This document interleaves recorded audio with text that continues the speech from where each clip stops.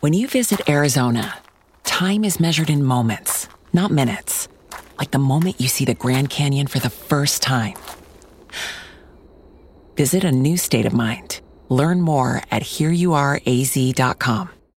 When you need mealtime inspiration, it's worth shopping Kroger, where you'll find over 30,000 mouth-watering choices that excite your inner foodie. And no matter what tasty choice you make, you'll enjoy our everyday low prices, plus extra ways to save, like digital coupons worth over $600 each week. You can also save up to $1 off per gallon at the pump with fuel points. More savings and more inspiring flavors make shopping Kroger worth it every time. Kroger, fresh for everyone. Fuel restrictions apply. Save big on brunch for mom, all in the Kroger app. Get half gallons of delicious Kroger milk for $1.29 each. Then get flavorful Tyson natural boneless chicken breasts for $2.49 a pound, all with your card and a digital coupon. Shop these deals at your local Kroger, less than 5 miles away. Or tap the screen now to download the Kroger app to save big today. Kroger, fresh for everyone. Prices and product availability subject to change. Restrictions apply. See site for details.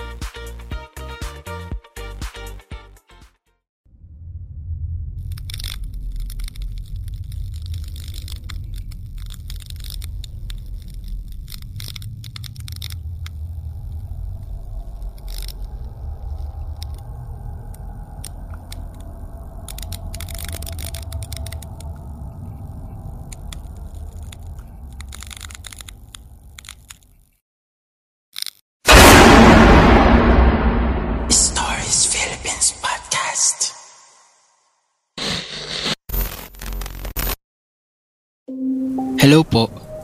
Gusto ko lang pong i-share yung experience ko. True experience po ito. Dun sa mga hindi maniniwala sa story ko, okay lang po. At dun sa mga maniniwala, advance thank you. Isa nga rin pala ako sa mga tagahanga nito. Lagi akong nag-aabang sa mga new stories nyo. Sana po, manarate nyo po ito. So ito na. Tawagin nyo na lang akong Nads, not my true name. Nangyari ito nung mga 3 years old pa lang ata ako or 4. Basta bata pa ako nun at wala pang isip. Base lang to sa kwento ng mga kamag-anak ko. Nakatira kami sa bundok. Kami lang ang nakatira dun. Mas pinili talaga nila mama na manirahan dun kasi yung pangkabuhayan nila is yung magtanim ng mga gulay at ibibenta. Sa may Leyte kami nakatira. Maraming puno at mga hayop kasi doon lang nila nilalagay yung mga kalabaw, baboy at iba pang hayop nila kasi maraming damo. At sariwa din ang hangin. Ang bahay namin ay hanggang 2nd floor na kahoy lang siya. Sa harap namin ay may kubo at 2 fish pond. Then akasya sa likod ng bahay at mga palayan. Yung papa ko that time, bored. Naisip nila na mamasyal sa kabilang barangay, which is barangay nila lolo, yung papa ni papa. So yun nga, nagbihis na kami. Binihisan ako ni mama kasi bata pa nga ako nun.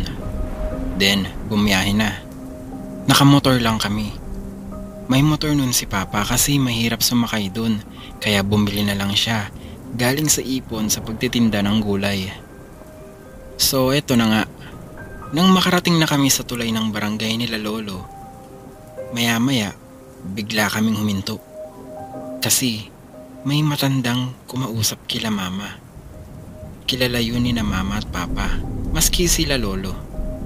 Tapos biglang sinabi ng matanda kay mama, karga-karga kasi ako ni mama nun, may itsura ang anak mo with smile at hinawakan ako.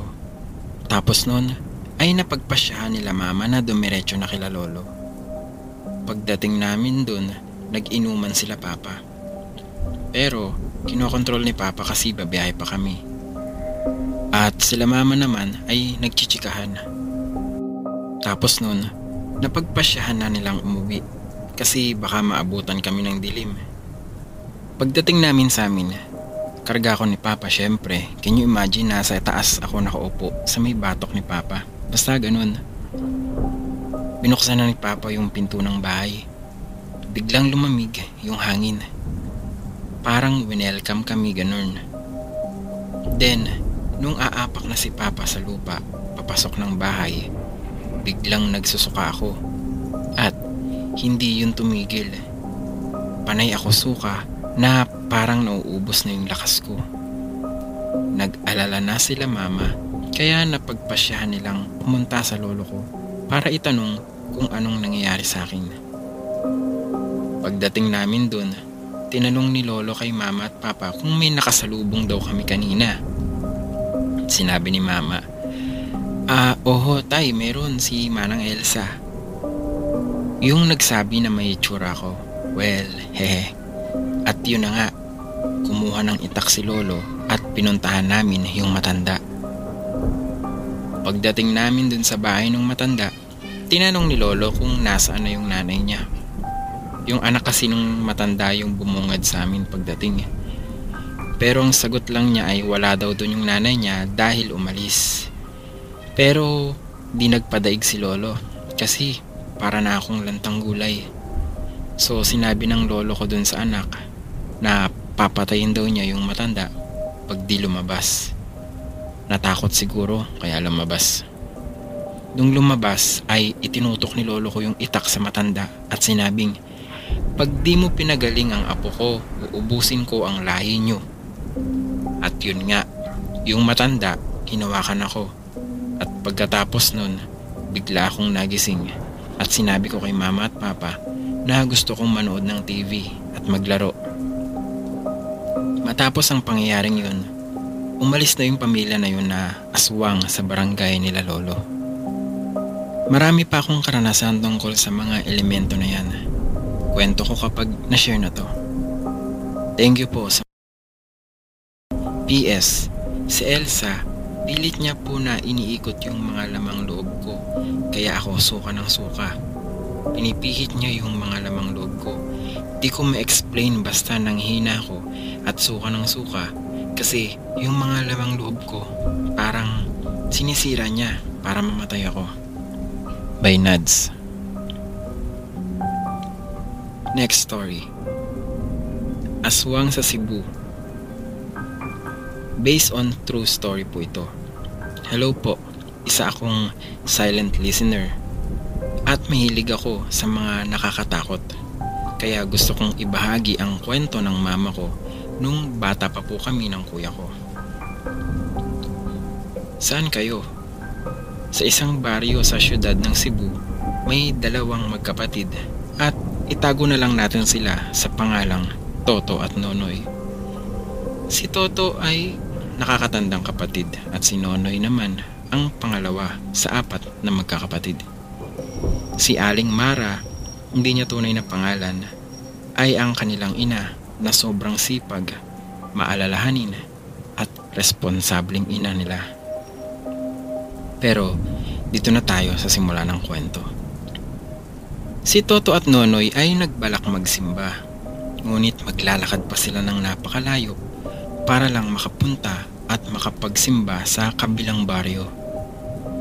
Sila ay nagpaalam sa kanilang ina upang hindi ito mag-alala kung gabihin man ang mga ito. POVs. Mama, pupunta kami sa simbahan sa kabilang baryo ang paalam ni Toto. O sige anak, basta mag-iingat kayo. Bili ng ina. At umalis na ng bahay ang dalawang magkapatid at nagpunta sa kabilang baryo. Ikatatlo na ng hapon nang nakarating ang dalawa, kaya alam nilang gagabihin sila. Natapos ang misa o simba ay gabi na at sila ay naglalakad sa daan. Sila ay may nakasalubong na isang matandang madre at humingi sila ng tulong. Magandang gabi po, banggit ng dalawang magkapatid. Magandang gabi mga bata, anong may tutulong ko? Sambit ng madre. Maaari niyo po ba kaming tulungan makauwi ng bahay? Ang sabi ni Toto. Ay, pasensya na mga bata. Kung gusto niyo doon na lang kayo sa bahay matulog upang kayo ay makapagpahinga. Mukhang pagod na yata kayo Ang sabi ng madre. Sige po, maraming salamat. Sambit ni Toto. Ay, ang madre nga pala ay may mahabang buhok, matanda, at nakasuot ng damit pang madre. Pumunta sila sa bahay ng matandang madre at doon na nagpahinga. May isang anak na binata ang madre at ang kanyang asawa. Pinatulog sila ng matandang madre sa isang kwarto na may bintana. Habang nasa kalagitnaan ng panaginip si Toto, ay bigla siyang nagising. Sinilip niya ang sala at walang tao. Sinilip niya ang kusina at nakita siya ng malaking kawa. Salitang Bisaya na ang ibig sabihin ay kawali. At ito na, punong-puno ito ng tubig. Nakita niya ang madre na naghihiwa ng sibuyas, bawang at luya. Kaya bumalik na siya sa kwarto upang gisingin ang kapatid niya. "Noy, gising na Noy, may mga aswang," sabi ni Toto.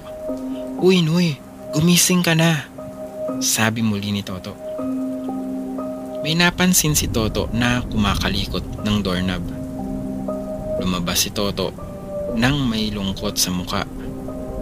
Nagtago siya sa puno ng malunggay sa likod ng bahay. Nakita niya sa bintana na binuhat ang kanyang kapatid ng mag-asawa. Iyak siya ng iyak habang siya ay nasa itaas ng puno. Kinaumagahan ay pumunta si Toto sa bayan. May nakita siyang isang matandang lalaki.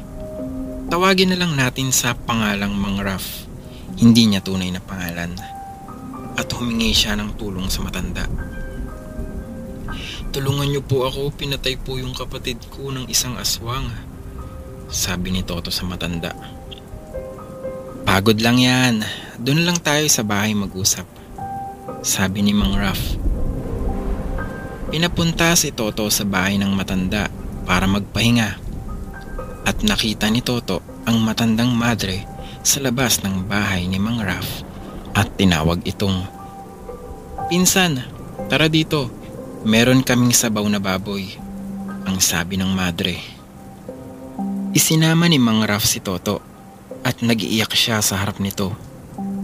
"Wag po, siya po ang pumatay sa kapatid ko," sabi ni Toto habang iyak ng iyak.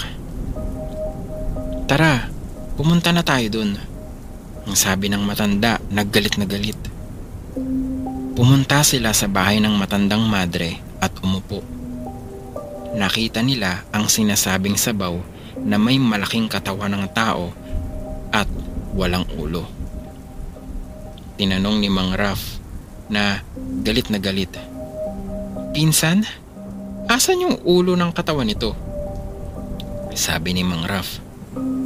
Sa sobrang galit ni Mang Raf, hinalugog niya ang bahay ng madre hanggang sa makapunta siya sa kwarto. Nakita siya ng isang cabinet at binuksan ito. Nang mabuksan niya ito, ay biglang buhos ang luha ni Toto dahil nakita niya ang ulo ng kanyang kapatid. "Kaninong ulo to?" sabi ni Mang Raf. Umamin ng madre na kinatay nilang bata. Galit na galit si Mang Raf sa nangyari. Matapos ang araw na iyon, hinuli siya ng mga pulis at pinaprosesyon o pinalibot siya sa buong syudad ng Cebu habang nakakwenta sa kanya ang ulo ni Nonoy. Pagkatapos ay ikunulong na siya. Sa maniwala man kayo o hindi, ito ay kwento ng lolo ng aking mudra at dito na lang po matatapos ang aking kwento. By M.A. Boss ng Taguig City. Sa maniwala ka't hindi, by The Radicals. Kami ng mga kaibigan ko ay minsang nagplanong gumawa ng isang documentary video tungkol sa aming paaralan. Nangyari ito mga ilang buwan na ang nakalipas. At ang segment na napili ng grupo ko ay tungkol sa mga kababalaghan sa eskwelahan. Nagsimula kaming mag-taping matapos ang aming klase nung araw na yun. Pito kaming dumating para simulan ang isang eksena. Ang cameraman namin gustong gawin yung scene sa hagdanan ng high school building. Kaya naman, doon na lang kami pumunta. Habang nag-iensayo ng linya ang napili naming host, biglang may napansin ng cameraman sa monitor ng kanyang video. Isang imahen sa balikat ng host. Pero, hindi na muna niya ipinaalam kaagad sa amin ang kanyang nakita. Kaya itinuloy pa rin namin ang taping ng iba pang eksena. Pagkatapos, pinanood namin sa video monitor ang lahat-lahat ng eksena na natapos namin kunan noong gabing iyon. Laking gulat naming lahat nang makita namin ang eksena na tinutukoy ng cameraman na isang imahen na nakapatong sa balikat ng host. Napatakbo kaming lahat sa takot, papalayo sa high school building. Matapos ay nagdasal kaming lahat, lalo na't para sa aming cameraman na unang nakakita ng nakakatakot na imahen na iyon. Ngunit hindi natatapos dito ang kwento. Bagamat natakot kaming lahat dahil sa nangyaring noong nakalipas na gabi, desidido pa rin kaming tapusin ang documentary. Napagplanuhan naman namin na mag-shoot sa may rooftop ng paaralan. Habang paakyat kami ng hagdan, may napansin akong anino ng isang paa sa ibaba. Nakita kong humahakbang ang anino, pero bigla rin itong nawala. Sinabi ko ito sa mga kasamahan ko. Yung iba, natakot. Pero sabi ng isang kasama ko na huwag na lang akong magsalita kung sakaling may makita ulit akong kakaiba. Nagsimula na kaming magdasal matapos ipakilala lahat ng sumama sa taping na iyon. Pagkatapos ng prayer, hindi na sumama yung iba sa rooftop kasi takot na sila. 4 na lang kaming natira para subukan yung challenge. Nasa rooftop na kami. Naramdaman ko na may sumusunod sa likod namin. Pero di ko na lang iyon pinansin dahil baka magalit na rin sila sa akin. Nasa loob na kami nang sabihin ng cameraman namin na mag-stay muna yung isang kasamahan namin sa may pintuan. Nung inuumpisahan ng i-record yung scene, sinabi ng host namin na itapat ng cameraman yung video camera sa may pinto. Pagtapat naman niya sa may pinto, may nakunan siya. Isang anino ng lalaki na nakaharang sa may pintuan. Hindi kami makababa dahil takot na rin kaming lahat. Narinig ng ibang mga kasama namin ang mga boses namin kaya sinundo na nila kami sa itaas.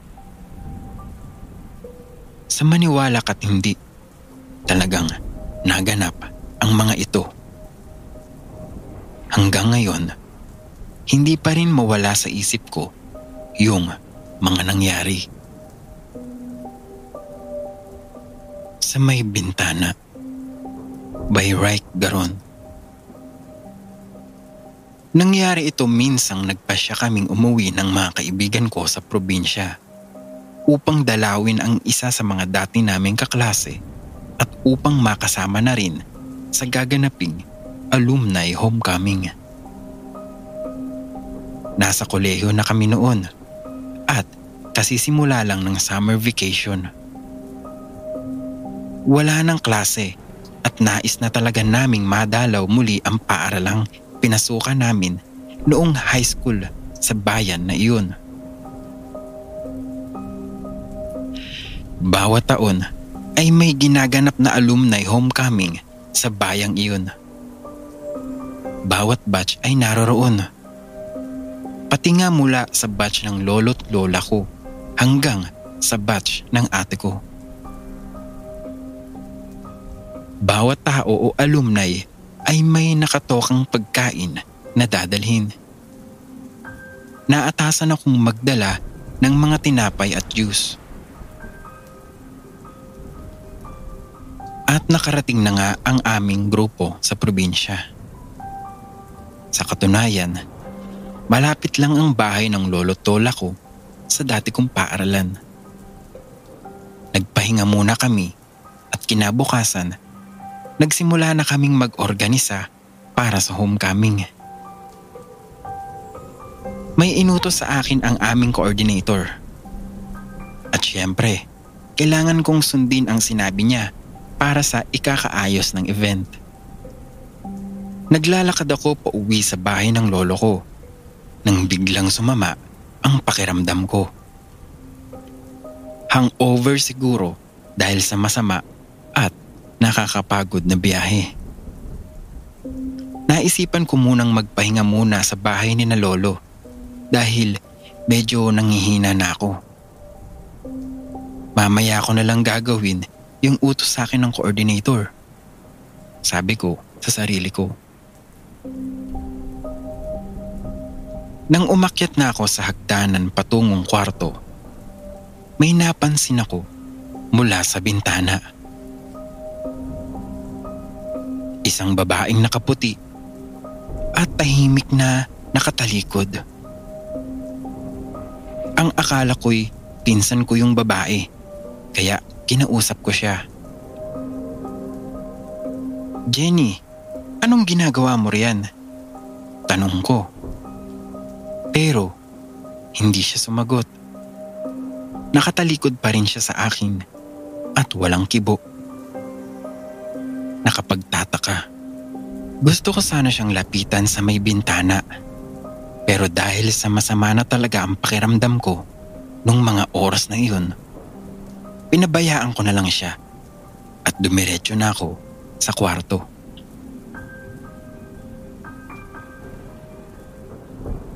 "Jenny, okay ka lang ba?" Tanong kong muli. "Bakit hindi ka sumasagot? May problema ba?" Ginalaw niya ng kaunti ang balikat niya. Laking gulat ko nang lumingon na siya sa akin. Hindi pala siya ang pinsan ko, kundi si Auntie! Napasigaw ako. Hindi ako makapaniwalang ang nasira kong tiyahin ang babaeng nasa bintana. Halos himatayin ako sa takot. Napatakbo akong bigla, pababa ng hagdan at dumiretso ako sa kusina sa sobrang takot. Ngunit pagdating sa kusina, naroon ang auntie ko sa may pintuan. Sinabi ko ang nangyari sa mga pinsan ko at sa lolo't lola ko. Saka ko palang napagtanto na ang araw palang iyon ay ang araw din ng kanyang kamatayan. Marahil ay nais niyang iparamdam kung gaano na niya kami namimiss. Kaya ng araw ding iyon, dinalaw namin ang puntod niya at nagdasal para sa kapayapaan ng kanyang kaluluwa.